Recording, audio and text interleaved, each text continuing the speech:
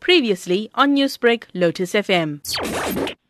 It is possible that the different political parties like the EFF are fielding their own candidates might also be to bargain for what seemed to be a vulnerable Tshwane municipality or other municipalities to say, if I give you my votes for this one, will you support me elsewhere? So I think they're trying to force the hand of the DA not to be the winner takes all, especially when DA actually was a minority government on its own.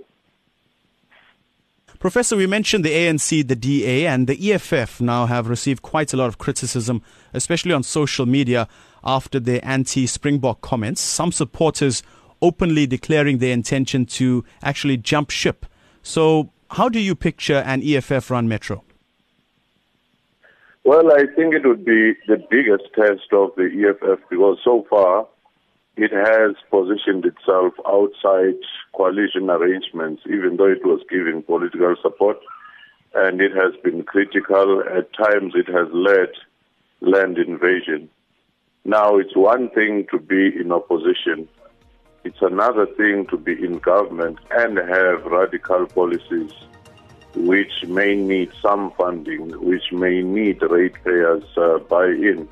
So to that extent, I do think that it would be quite an interesting one, especially to the extent that they relate to the property and the business class within those municipalities who still have to pay bigger rates.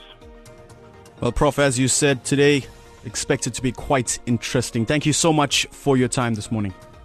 My pleasure, always. Newsbreak, Lotus FM, powered by SABC News.